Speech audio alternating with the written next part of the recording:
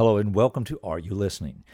I was speaking with a brother today about some of the necessity of being in fellowship with the saints and being in the Word of God, and it sort of struck me in my own personal testimony about how the Lord used the Bible and the brethren to assist me in some of the most difficult times of my life. And it often makes me consider what would life be like without these two pillars of my faith?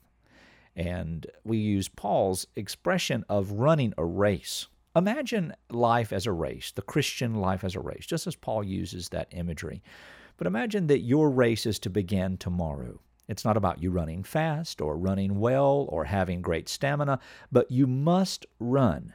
No matter what speed or direction, you must run. If you aren't running, you're not alive, you're not living.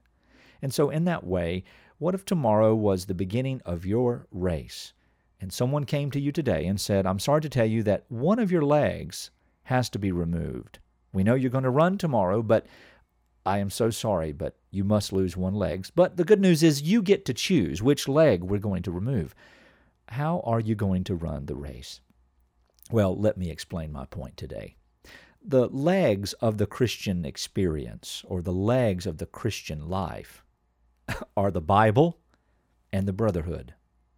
So if we don't have the Word of God, we're not being fed by Christ, we're not being intimate with Christ, we're not having a relationship with Christ, we're not being empowered by Christ. The Bible teaches that all Scripture is breathed out by God and is useful, even for the pastor who is successful in all his ways, to be sufficiently satisfied in the supernatural work of God through the natural means of His written Word.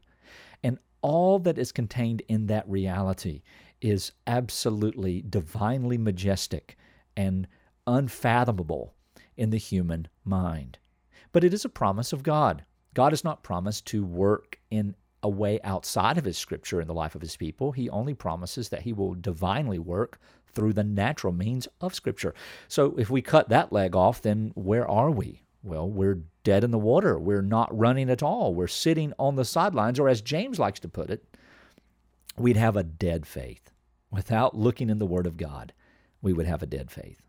Now, the other side of that is the brotherhood, or the brethren, the sisters, the fellowship of the saints. Now, I'm not talking about church as the American vision of church looks like these days.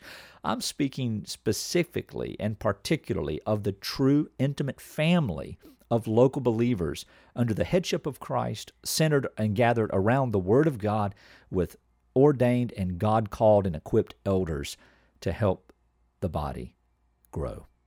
So if we cut off the brotherhood, if we cut off fellowship, if we cut off intimacy, then none of the New Testament epistles make any sense.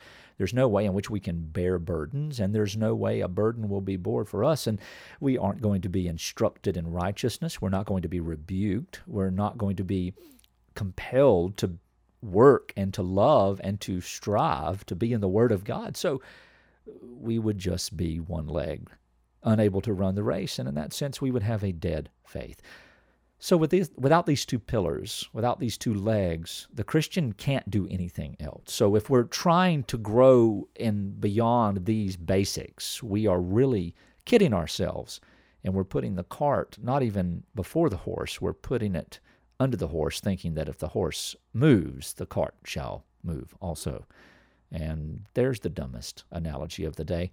But I pray you're listening, and I pray that you will get into the Word of God and that you will be around the fellowship of the saints, not the programs of the American church, but the true, intimate fellowship around the Word of God, praying, the Lord's table, baptism, intimacy, bearing one another's burdens, encouraging one another, weeping together, rejoicing together, not playing professionalism, but being the body of Christ.